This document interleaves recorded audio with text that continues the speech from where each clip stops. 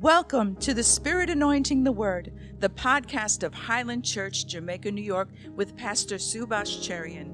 We're so glad to have you with us today, and we're excited about God's Word because it gives us strength and hope for each and every day.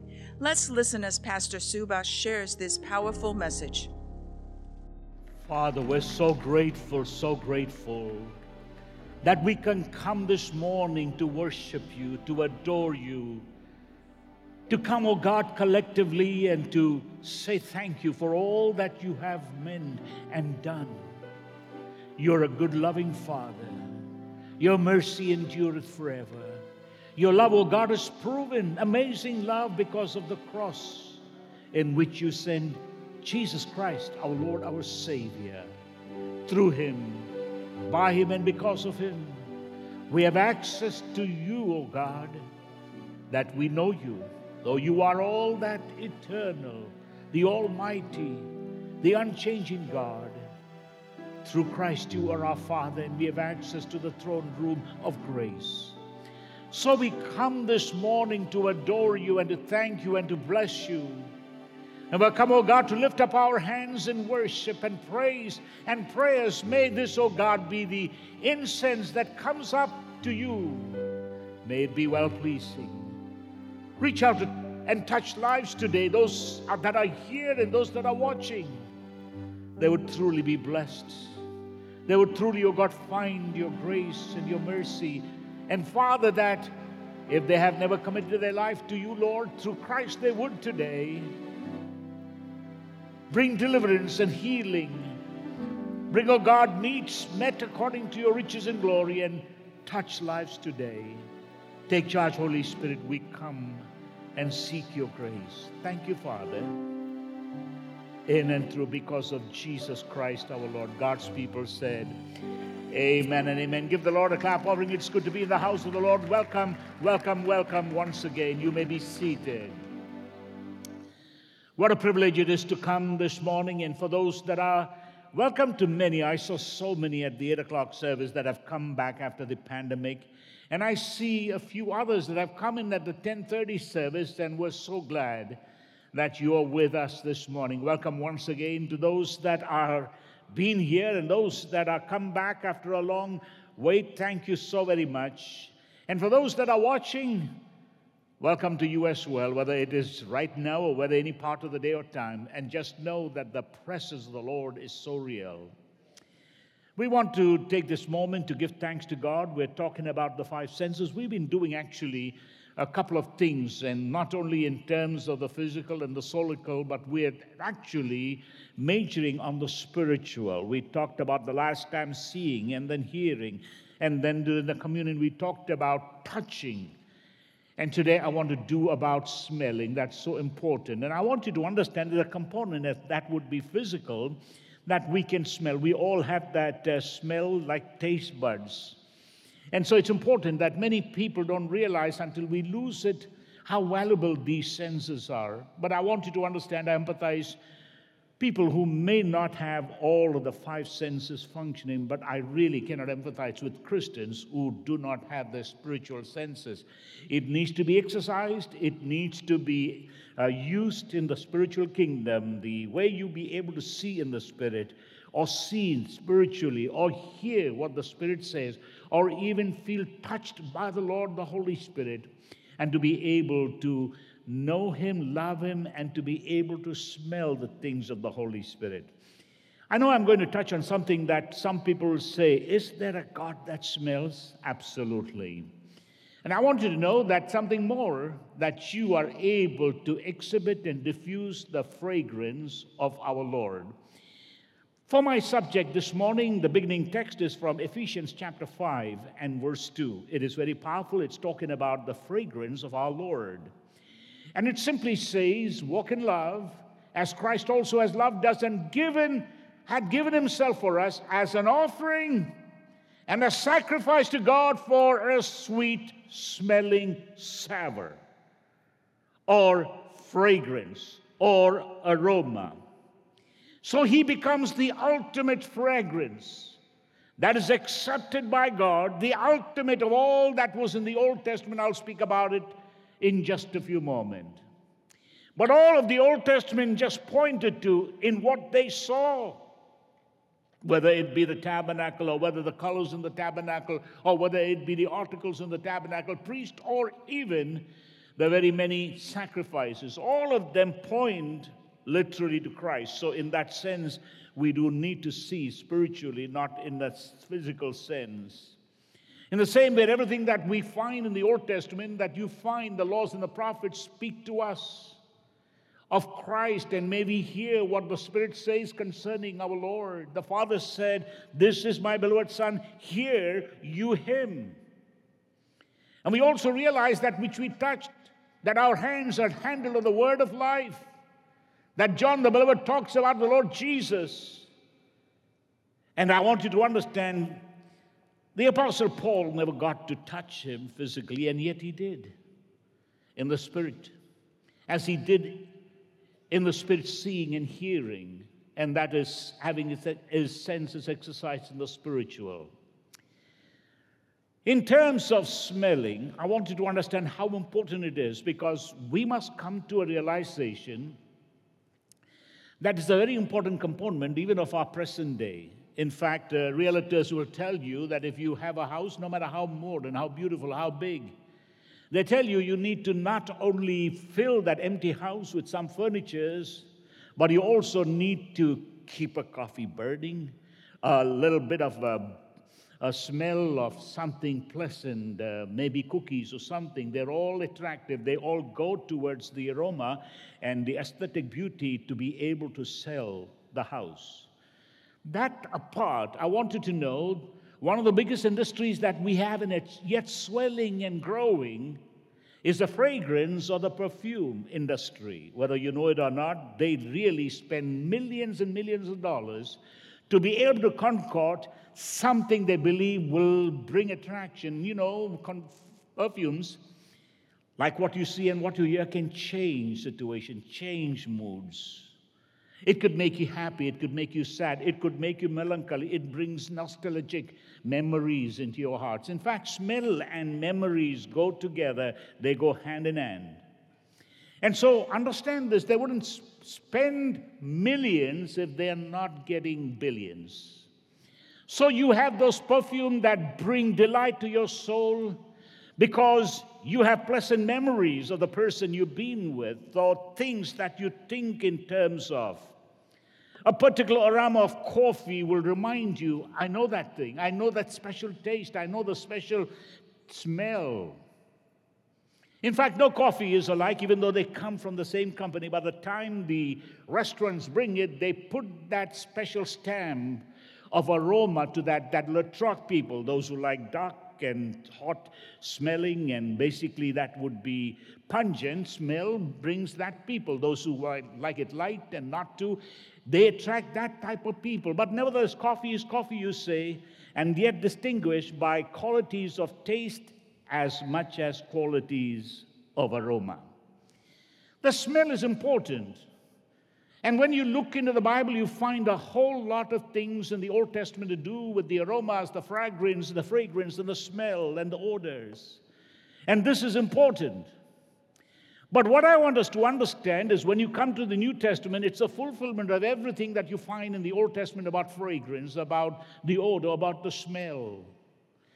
There was a reason for that, but when you come into the New Testament, you don't need to bring that concoction and to be able to have a display of the incense and the censers. That is meaningless today because the things in the past in the Old Testament have been fulfilled.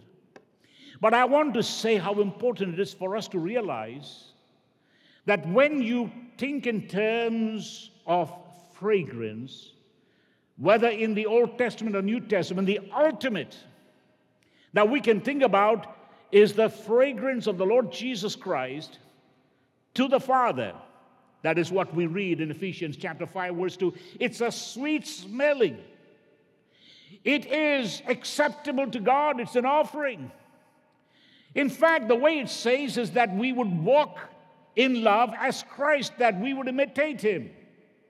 He is the object. He becomes the one we imitate. No one can be like him. It's very difficult. I don't know of anyone in the past, in the present, or yet to be in the future that has such awesomeness of that fragrance of the Lord Jesus. I'm not talking about fragrance in terms of the perfume or anything of that sort. I wonder if he even had that in those days. But every generation had a certain term of what would be near fragrance that you could almost sense. You could go into a distant place, whether in the Middle East or Africa or Asia or parts of very deep places in Caribbean or in here in America, and it's distinctly, you can smell that I'm back home, the green grass of home. I don't know if you know the smell of a freshly cut grass. It has a peculiar smell. And again, a place where, whether the bread or whether it is something being roasted or ground, the smell. You know what it is to have a good smell, and you know what's a burn smell as well. They all conjure and denote so much meaning that it becomes personal. It ties up to memory. You could be blindfolded and sent anywhere in the world. And if your mama was there in that kitchen, whether it be in the far continents of the world, you would know it's a different place, but you are at home. Not because of what you see, your eyes have been blindfolded, not because what you hear, because basically you can't hear anything. And yet the smell makes you feel you're home. It could be Brazil. It could be all the way the islands in the Caribbean. But it's Mama's kitchen, and you have this nostalgic memory. It's Mama's favorite dish. Your tongue begins to water. Your smell and your taste bud begins to move. It reminds you. It brings a lot of memory. Fragrance is a very important word. But the Bible tells us in the passage we read that we should be imitators of this one. No one like Jesus. So loving, so forgiving, never said a vengeance. Unfortunately, the many people and religions that followed him have been the very poor example of this one who eschewed evil, loved people, broke down the barriers. He attracted people because of his goodness, and yet because of his goodness, he also attracted people that wanted to kill him. I will talk about that in just a moment. But when you think about the sweet-smelling savor, which is found in Ephesians 5 and verse 2, I want you to realize the next couple of verses, whether you turn to verse 3, it talks about sanctification. It talks about this smell, this fragrance is connected to our daily lives. And it talks about relationship in the home, relationship at work, all tied up to the fragrance that we would bring forth the beautiful fragrance of our Lord Jesus Christ. That is the stamp of approval of all that you could smell, see, hear, touch, taste in the Old Testament. He is the ultimate, the object, and the one that we imitate and that we follow. So I want to just say this, my friend, when you think in terms of sweet-smelling savor of fragrance, it is there in the Old Testament. We don't have time to run through it, but the first 5 books of the book of Leviticus talks about it. Chapter 1, chapter 2, chapter 3, chapter 4, chapter 5. 5 different types of offering. Out of them, 3 are sweet-smelling savor. The other 2 are not. There's an obvious reason. The first has to do with what would be burnt offering, chapter 1.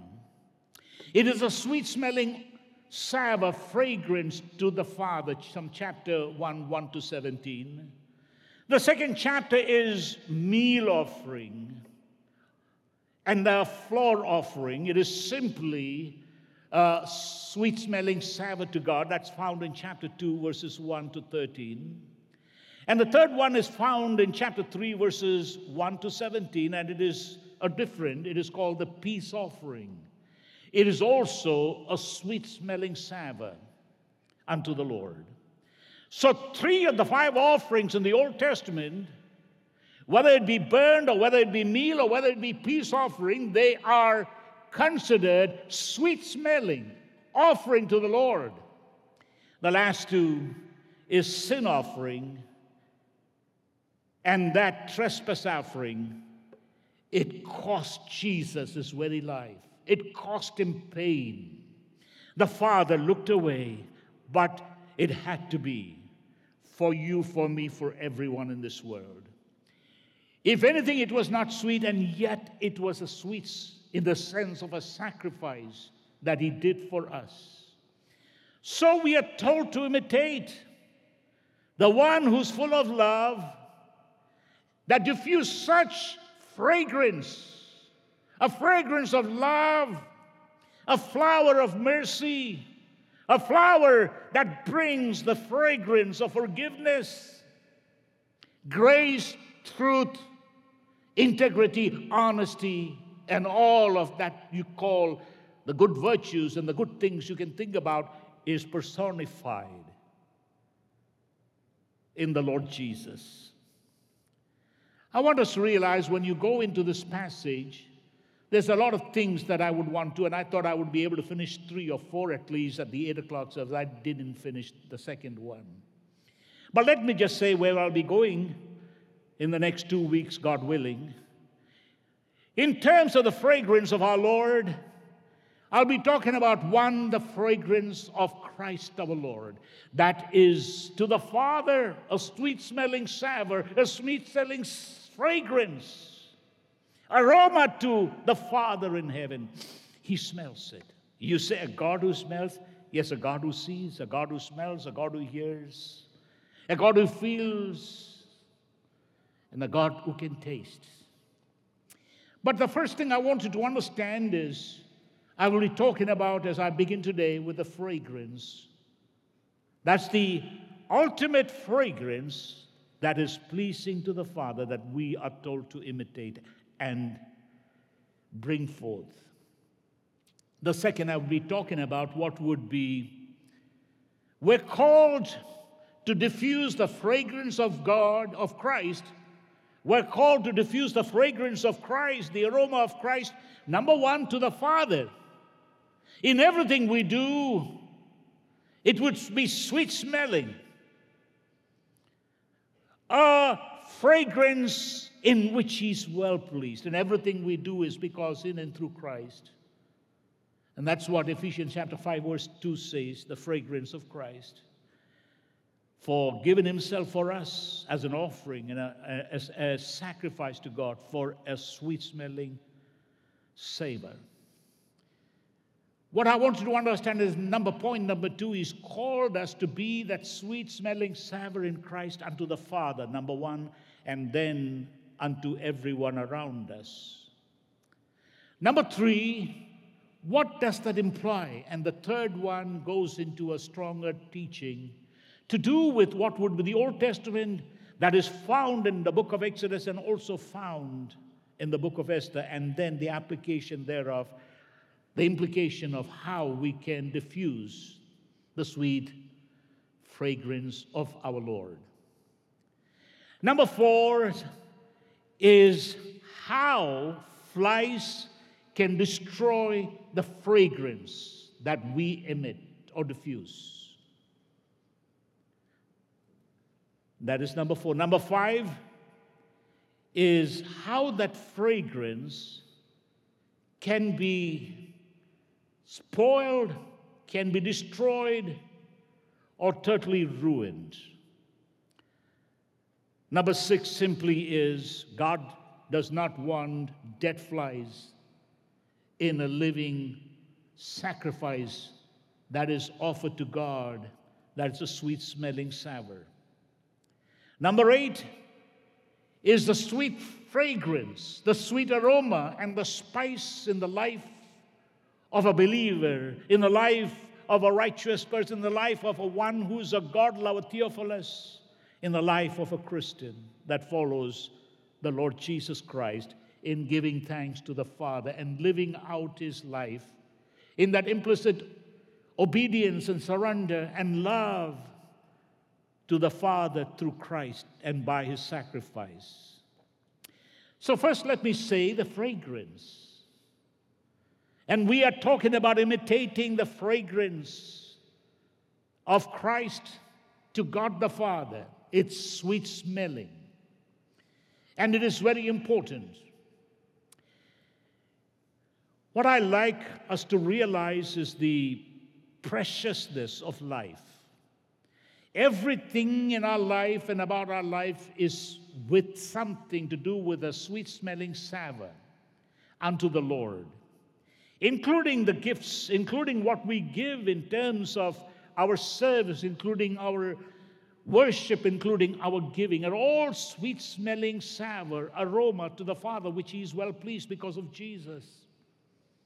So when you turn to Philippians chapter 4, verse 18, you see Paul writing about Epaphroditus, who actually brings a gift from the church for him, and he describes this in these words: I'm full, having received of Epaphroditus the things which you send from you, an odor, a fragrance, an aroma of sweet smell, a sacrifice accepted, well-pleasing to God the Father.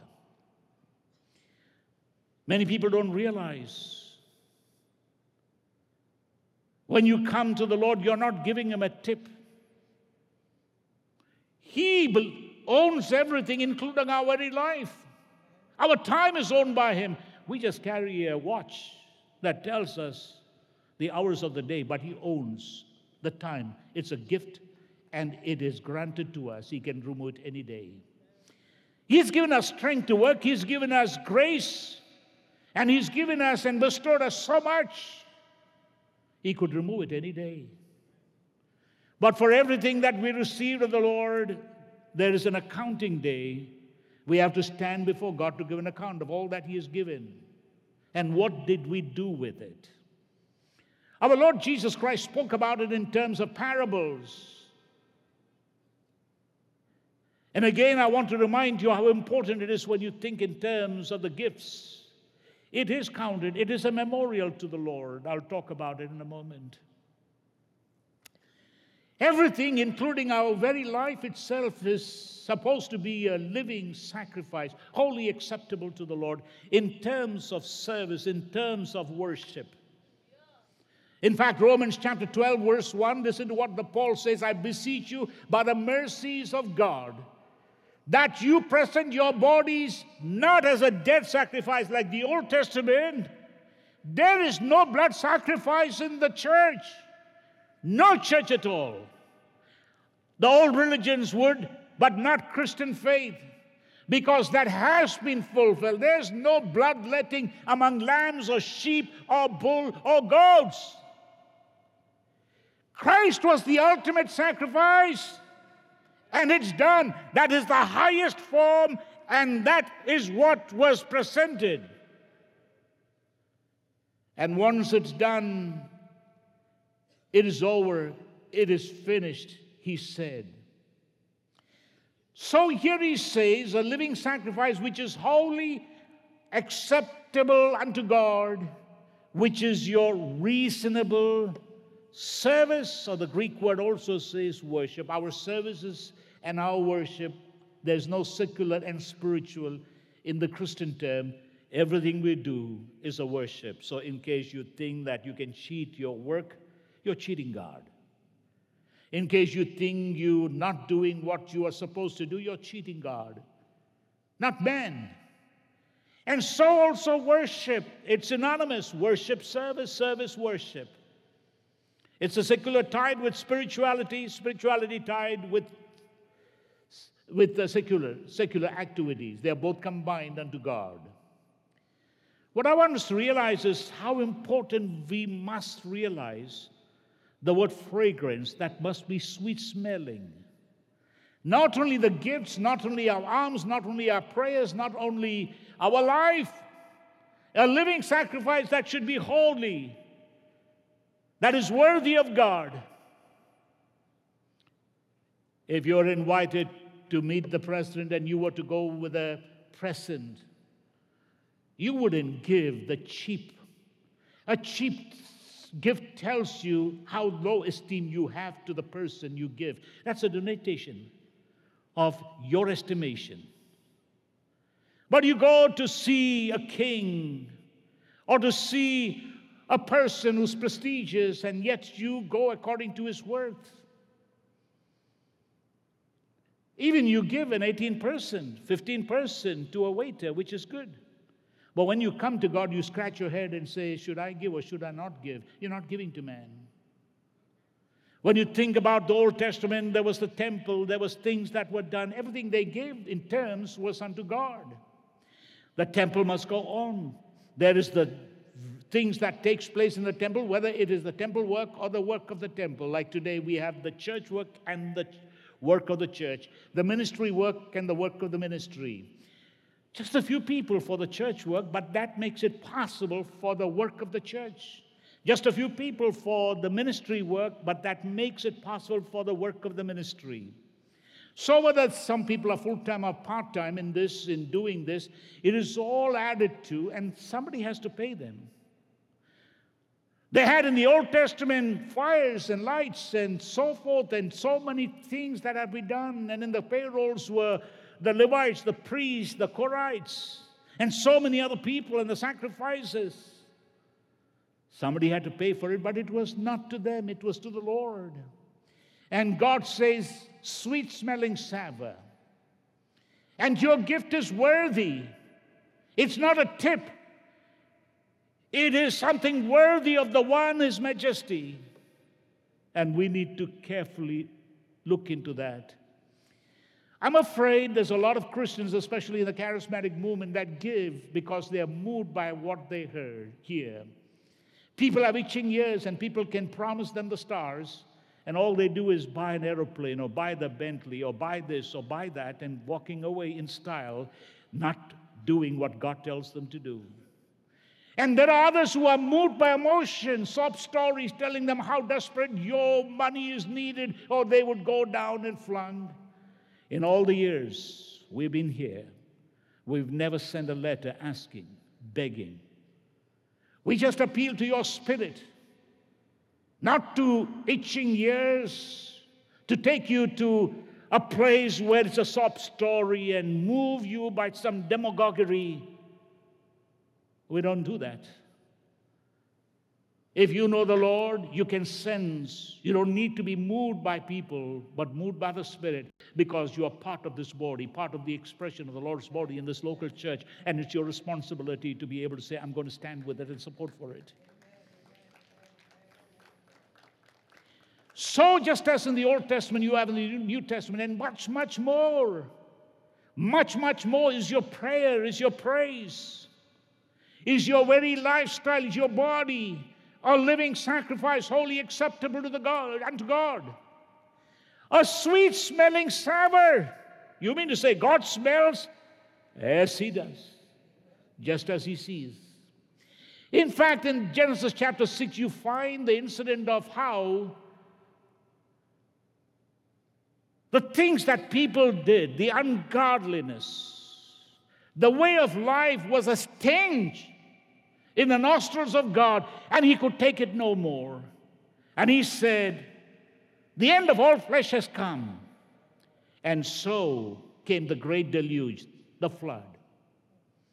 Next time it's not the flood, it is the fire. Our great-grandfathers laughed and said, you mean to say God is going to set matchbox fire all over the world? The world is big for a matchstick. No, my friend, there exists one bomb in many nations, just one. Far greater devastation than Hiroshima and Nagasaki. It could send the entire world into a flame of fire. The elements would burn, Peter tells us in his letter. So it's no mere joke. God knew what He was saying. The next time, the fire. But the deluge of flood was because of the stench. And if it was bad then, it's getting worse.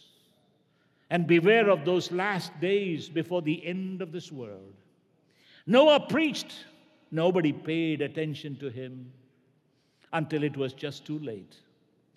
But I want you to understand it was in the nostril of God, an imagery of his nose, an imagery of his eyes, and yet it was a stench. Foul! The end of all flesh has come, he said, and the flood was sent. But there was just 8 righteous people. I wonder what happened. Did people not hear Noah preaching day in and day out? Were they not affected by the visual of a boat? They had never seen water. They had never seen a ship like this.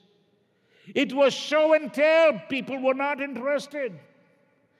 There's no reason today why people should not. It's not only being seen here physically, but across the world. Something like 30,000 or more at one time. 1 million people used to watch this program. More people outside than that are in-house. There's no excuse. But I want you to understand this, my friend. The moment Noah and his family came out, the first thing they did was they sacrificed unto the Lord. That's found in chapter 8 and verse 20. But verse 21 tells you a reaction of God to an action that Noah did. If I read this, and the Lord smelled a sweet savour, and the Lord said in his heart, I will not again curse the ground anymore for man's sake. There was a reaction, and the Bible says God smelled not a foul stench, but a sweet savour, fragrance. What does God smell? In the fragrance of your life, in your prayers, in your praise, at your work, in your almsgiving, and in your giving. What does he smell? It's foul, a stench, stinginess. Or is it a sweet-smelling savour unto the Lord? It was a sweet-smelling savour unto the Lord. Whether you take Noah, whether you take Abraham, whether you take Isaac, whether you take Jacob, and the 12 sons, they were patriarchs that had learned to build an ark and to be able to bring an incense and offering unto the Lord. It was like a sweet-smelling offering to the Lord, whether it was burned or whether it was piecemeal or whether it was in terms of wheat offering. They were sweet-smelling savour unto the Lord. What I want you to understand, when the Old Testament, you find a composition of what would be a compound, of what you would be a perfume, peculiarly and particularly only meant in the inner or in the sanctuary. It could not be traded, it could not be exchanged, it could not be counterfeited, it could not be manipulated. In other words, the Spirit of God cannot be manipulated. It cannot be imitated. There's a lot of imitators running around and doing a whole show, whether they see praise or offering or healing. It is flesh, flesh, flesh. As all the sightings of everything that is spiritual, a lot of the worship that you see outdoor with that flashiness and the gilded, in fact, people going down to what would be the Hollywood Bowl or what would be the big Grammy Awards, coming to praise the Lord, it's nothing but filth. Nothing but filth. You could say we sang God, yes, they were dancing to the demons of that day, of this day. And why take the pearls and put it into the mouth of swines? I want you to know the things of God are holy and precious. And the worship of God is unto God, not an entertainment, not an entertainment, not an entertainment. The prayers is not an entertainment or to show off. It is unto the Lord. And we need to realize it is so important. Evangelism is to the people and towards the people. Why? Because the ultimate reason for evangelism is worship. And the reason for evangelism is people need to go back into what we were made to be, to worship God. And this is to bring them back. And the only way to approach the Father, the only way to approach God is because of the blood shed. And go preach the good news. You are not far away from the goodness and the grace of God. Because of the sweet-smelling sacrifice of the Lord. I want you to understand the ultimate is praise. And when you go to heaven, there is no evangelism, there's no preaching. Preaching, evangelism is towards man to bring them to the ultimate incense of worship. But in heaven, there's no preaching, there's no teaching, there's no evangelism. It is purest sense praise. But there's also a rulership, ultimately the praise of God. So when you turn to the books of the Old Testament, you have this concoction. Pure and special and holy, and cannot be and should not be imitated. It is purely unto God, and in a way that God wanted. In fact, when you turn to the book of Exodus, chapter 29 and verse 18, this is what God commanded. And thou shalt burn the whole ram upon the altar. It is a burnt offering unto the Lord. It is a sweet-smelling savour, an offering made by fire unto the Lord. Then he begins to tell us a whole chapter from 25 all the way down to 40 about the temple. And the articles in the temple. Do you know among the many articles in the temple was a thing called the censer, or the box of incense. And the way it goes about, it begins in chapter 30 and verse 1. Thou shalt make an altar to burn incense upon, of shittim wood shalt thou make it. He goes on to say in verse 2, a cubit shall be the length, and cubit shall be, and then in verse 6 he goes on to say, and thou shalt put it before the veil, that is before the ark of the testimony, before the mercy seat, that is over the testimony, where I will meet with you. There's the ark of mercy. There's also what would be the ark of the testimony and the mercy seat. We're not talking about is the ultimate we're talking about in heaven. I'll talk to that in just a moment in the book of Revelation. But there in Jerusalem, you find it began with the tabernacle of Moses, and then David, and then Solomon, the temple of Herod ultimately. It contained the holiest place. But before you enter, there must be the incense, there must be the prayers, there must be the praise. It centers on God. It's a consciousness of that sweet smell that reminds you. And every time you enter into that place, you could smell even outside. It is the presence of the Lord. This has the stamp of the Lord. Just like coffee, you can sit down and say, that's McDonald's.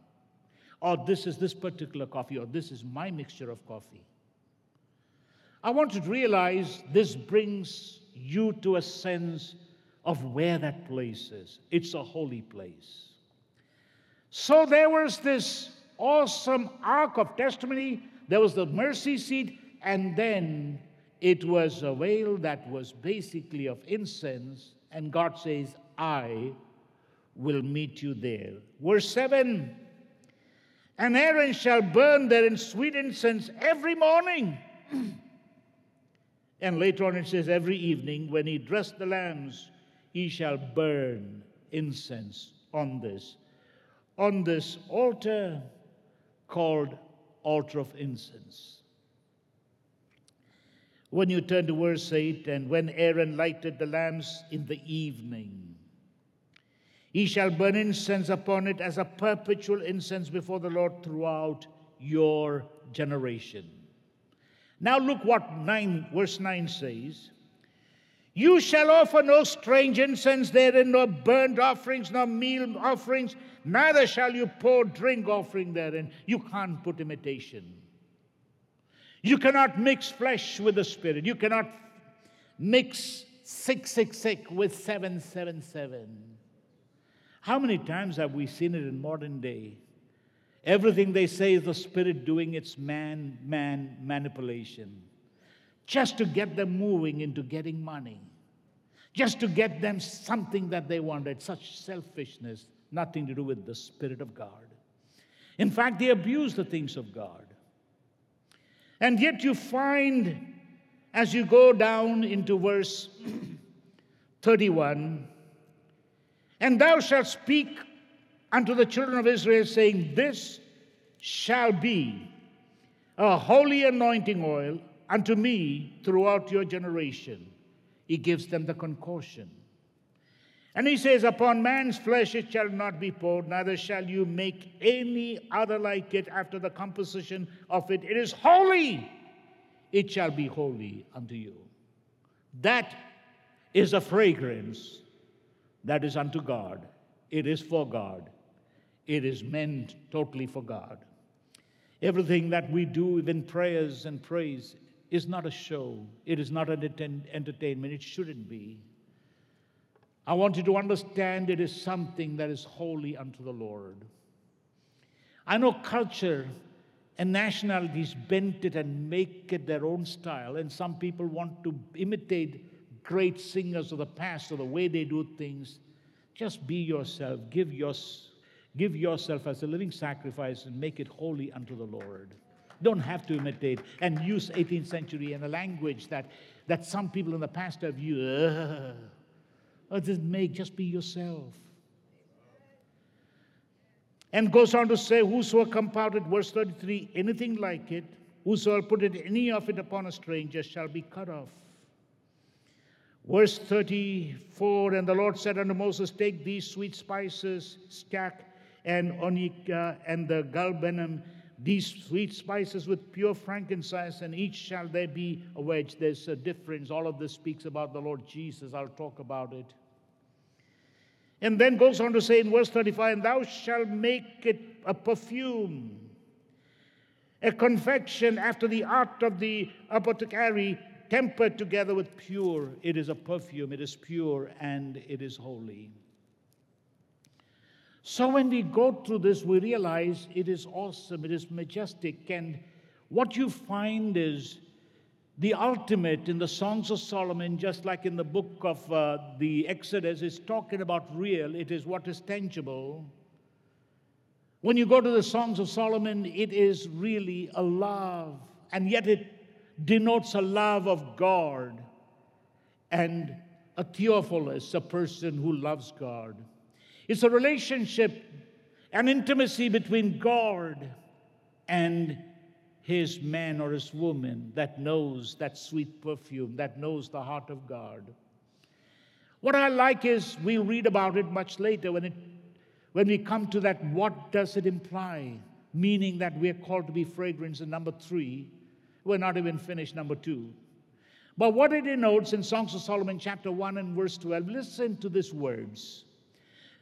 When the king sits at his table, or when he's on his throne, my spikenard, my fragrance, the aroma sends forth the smell thereof.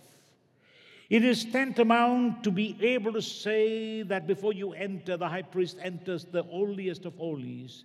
Even before he goes to sprinkle the blood on the mercy seat, there is the aura of the incense rising.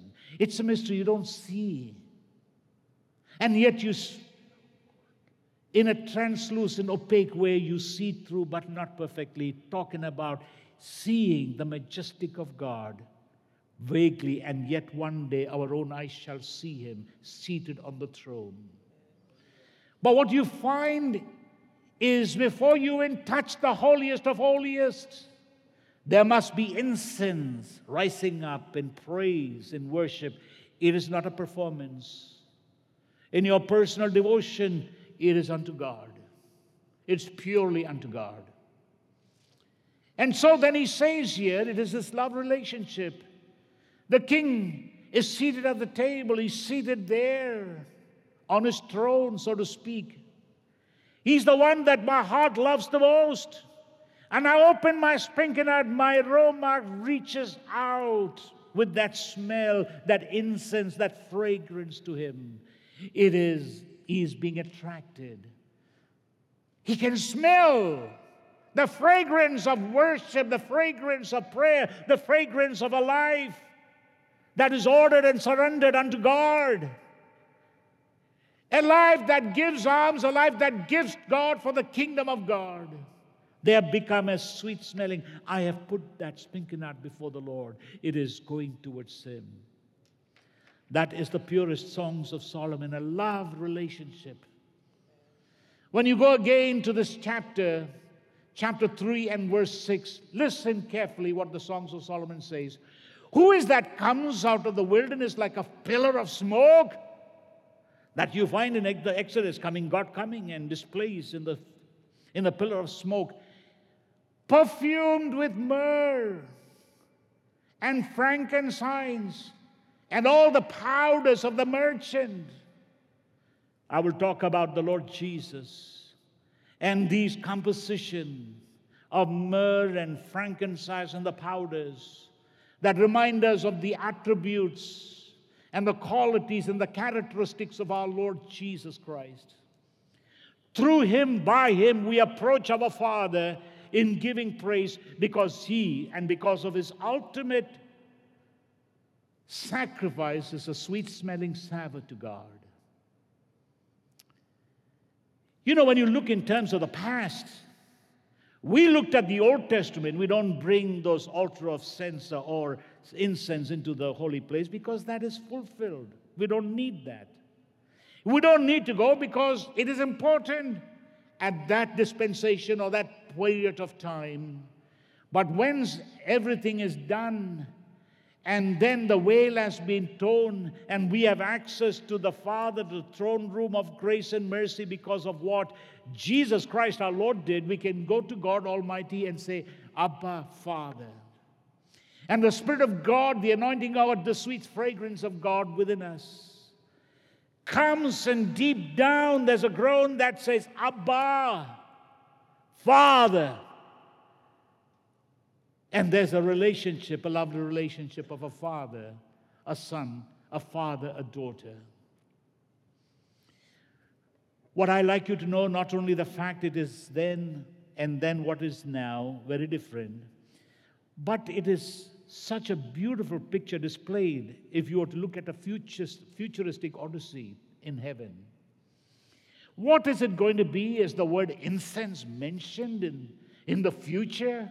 Yes, it does. Does any fragrance to do with the future? Yes, it does.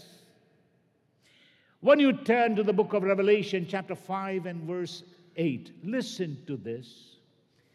When, that is the Lord Jesus the Lamb, had taken the book, the four beasts, the unique creatures that are around the throne room of God Almighty, and the 24 elders, most likely the 12 of the patriarchs of the Old Testament and the 12 apostles of the New Testament. They each one carry a harp denoting praise, and they carry a veil full of fragrance, aroma, which are the prayers of the saints. Which are the prayers of the saints. I talk about ultimate praise, but the prayers in heaven find its way as incense rising up before God. We're talking about this incense in a way in which it is praise, it is a prayer before the Lamb of God. And then again, when you turn to Revelation chapter 8 and read verse 3 and verse 4, and another angel came and stood at the altar having a golden censer. Hold it, this is not the temple in Jerusalem. Everything in the temple at its day. But when Jesus offered his blood, it was not at the mercy seat in heaven made by hands. it was in the ultimate temple on that mercy. Touch me not, Mary, I must ascend to the Father. He had to present the blood. And there is a holy censer, not what you find in the Old Testament. This is the ultimate holy censer. And there was given unto him much incense. We're talking about heaven. We're talking about Revelation chapter 4. He went up and he's in heaven. That he should offer it with the prayers of all the saints upon the golden altar which was before the throne. Fragrance, aroma in heaven, even right now. It is so powerful. It is so moving. I want you to understand, as I come to point number 2, we are called to diffuse that sweet fragrance of the Lord Jesus Christ, mentioned in Ephesians chapter 5, verse 2, to the Father and then to the world around us. What exactly did Jesus do? It says, and walk in love, be his imitator, even as he is. He's given himself for us as an offering, as sacrifice to God for a sweet-smelling savor. Let us imitate him and let us follow him and understand that he's the ultimate, the perfect. No one like our Lord. No one like him. He's a sweet-smelling savor, fragrance to the Father. Every time we speak the name of Jesus, there's a sweet smell, a fragrance to the Father.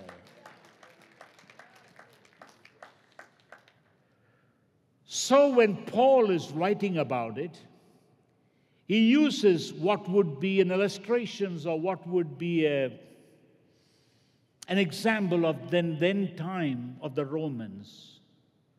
How in the time of victory, the Roman captain or whoever it is that led the Roman legions to victory would be marched past, and then those who are his lieutenants behind him, and then all the way the army, and the way in the back were the captives. But in between, as he goes forward, there is something remarkable. It is the general's favorite fragrance. So as he marches forward, you can smell that perfume. It is that favorite perfume of that general. He has them basically have as incense, is the victory. And when he marches through the city in Rome, the Roman citizens would smell, and it was good news. But for those, if he marched through an area that is defeated, the smell diffuses the bad news. It's one smell has two reactions. How could that be? They say a rose by any other name smells the same, true, but it smells differently. If you were to smell these beautiful flowers, your heart is feeling joy, nostalgic memories of good times. Someone gave you that flower. You're reminded of that perfume, that smell. It's crushed of many roses, and you remind that that's the one. That flowers remind me of that fragrance. But to someone else, it is to say a nostalgic sadness. It was just last week I buried my mom. That smell reminds me of death. That one flower, or bouquet of flowers, or a whole lot of flowers, to one joy, nostalgic joy, to the other sorrow, nostalgic sorrow. So when you read 2 Corinthians chapter 2 and verse 14, listen carefully to what Paul is saying. Now thanks be to God, which causes us to triumph in Christ, and make it manifest the fragrance of His knowledge by us in every place. That is, the fragrance of Christ and the knowledge of Christ are by us in every place. That number one, we diffuse that fragrance as we stand before God. That is, as a priest before God, worshiping and then bringing needs to people. Then when we leave, we take the message of God and diffuse to others. It is evangelism. Telling others of God's love, God's mercy, and the impending dangers if they do not listen. Unto God, worship and prayers, bringing praises not only on our behalf but on behalf of so many others, and say, Father, thank you. Even for people who do not know the Lord, even as you bring the many places that you have no connection with right now in Turkey and Syria. And as you say, Lord, thank you for sparing many lives, many could have, but then pray for those that have been affected. It is before God, and then coming out, we take a message from God to the people. It is a buffet, it is a bouquet, it is a fragrance. The Father accepts it, people will accept or people will reject. But you and I have to do what we are told to do. Give the message of the Lord. Leave the results to the Lord. Now when you read verse 14, I want you to listen to what it says. For we are unto God. Number one, it is unto God. First, by us to the knowledge, to others, but we are unto God a sweet-smelling savor of Christ in them that are saved, in them which perish. It doesn't matter whether they accept or whether they reject. I don't feel the need to hear this message. You have no feeling. You have to accept them all. What they do with that fragrance or with that odor, depending on them, that's not up to you. But you are stewards. You are people that give and let the smell go forth. The message of the Lord, the grace of God, the love of God, the peace of God, the great good news of the Lord. In verse 16, to reaction, to one, we are savor of death unto death, and to the other the savor unto life. But who is sufficient for these things? Only God can. And we have to do what we are told to do. So we have the savor of God, of Christ unto God, our Father. And we have the savor of the fragrance or the aroma of Christ unto people around us for God. The way to God is open for all. Jesus Christ has paid the ultimate price. And so this is important. We understand this. I want us to realize something very important. That we give ourselves wholly, completely. Let me ask us to turn again to Romans chapter 12, but this time reading verse 1 and verse 2. I beseech you, therefore, by the mercies of God, that you present your bodies a living sacrifice, wholly acceptable unto God, which is your reasonable work, service, and worship. And then in verse 2 it says, and be not conformed to this world, and whatever we do, don't imitate the style of this world. A fragrance that should not be compromised with the standards of this world. Of course, centuries and times change, and we have to be on par with this. There's no use going to the first century and going by horse and bullock carts.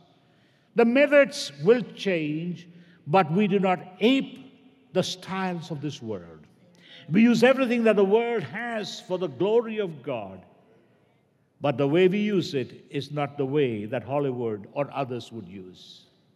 And so it says, but be transferred by your mindset, the renewing of your mind, that you may prove what is good, what is acceptable, and the perfect will of God. That is why these senses have to be sharpened. In the natural, we sharpen our eyes, our ears. In the soul, we sharpen our emotion, our intellect. We read, we try to get more knowledge in the spiritual too. If you turn to Hebrews chapter 5 and verse 14, it's not in the notes I gave to them, but just I want you to realize, listen to what Paul is, the writer of Hebrews says, but strong meat belongs to them that are full age, even to those by reason of use have their senses exercised to discern both good and evil. Don't be deceived, not knowing the truth. The Word of God is the best that divides the soul and the spirit, and what is of God, what is not of God, and what is of the world, and what is not of God. The Word is the yardstick. So when you come to this amazing passage, I want you to know the perfume is so powerful, so real, that here's a man that's actually not even Jewish. In the New Testament, he's a proselyte. He could only stand outside in the Gentile court, not anywhere near. And yet, I want you to realize he was a pious man. He was a righteous man. I don't seem to hear much about those that were in the court, inside. But what I find is a man outside the scope, an alien to the commonwealth of Israel, and yet God heard. The fragrance reached to God. And I want you to listen carefully as he prayed. He was Cornelius of the Italian band, a Roman centurion of this legion. But he was a man who believed God, and he prayed and he praised God, even though he couldn't get inside because of the structure, the limitations of that old time. But when you turn to Acts chapter 10 and verse 4, listen carefully to what the angel says. As he was praying, and when he looked up, he was afraid, because earlier it says the angel of the Lord came and said, "What is it, Lord?" And the angel said unto him, "Thy prayers and thine alms have come up for a memorial before God." In other words, what he was doing outside the court, even outside of what would be the holiest of holiest, where only the holy priest, the high priest, could enter, he was right outside, even out the middle one. Outside the outer court, it is in a court called the courts of the Gentile, the outer court. And he comes home, a Gentile. It is the quality that matters. And his prayers are like fragrance. And that which he gives is like a savor, sweet smelling. And there is a response or a reaction to an action which he did. God on his holy throne sees as incense coming up his prayers and his giving, and the Lord said, "It is a memorial. This is a memorial. Halt it. Go and tell him." An angel was dispatched to tell him, and the same angel, the Holy Spirit, speaks to Peter. Memorial to God. Just before the band comes, I want to just say this, my friend. We all love food. We taste food. We smell food. It is important. Those are natural. These are five senses. They're important. You use your eyes to drive, ears to hear. You have smell, you have taste, you have touch. But when you go into the spiritual aspect, this is very different. What you find is Martha cumbered about with care. She was making Jesus a meal, and everybody needs that. And the Lord Jesus was in the house in Bethany, in Mary, Martha, and Lazarus' home. It was like a second home for him. In fact, he stopped there just before going to the cross. It was something that he could be casual and know this is a home. And they loved him, and they gave him what he loved. And Martha complained and said, "Lord, please ask Mary to help me. I'm cumbered about with so much." And the Lord said, "Martha, Martha, there's one thing you lack. This is important what you're doing, but compared with spiritual, what Mary is doing, sitting at the feet and listening, that is what you lack. You cannot compare secular with spiritual, even though both are equal. This is ultimate. But much later, you see Mary doing something. It was a memorial to the Lord. And Jesus said, as long as it shall be written, it will be as a reminder, as a memorial. What did she do? You can read that in John chapter 12, verse 1 to 3. But let's go to 3 for lack of time. It says here, then took Mary a pound of ointment of spikenard. Very costly. You have to actually break your bank account. Not 1 year, break your bank account to buy this costly spikenard. And she anointed the feet of the Lord Jesus and wiped his feet with her hair, the ultimate form of worship. For a man like Judas, he's thinking about money. But in the heart of Mary, nothing is too expensive for my Lord. Nothing is too costly. Remember one man? When the man said, here, take this land, it's free, you're the king. He said, I will not take something which costs me nothing. Give me the price. I want to pay the full price. I'm not going to be cheapo when it comes to God.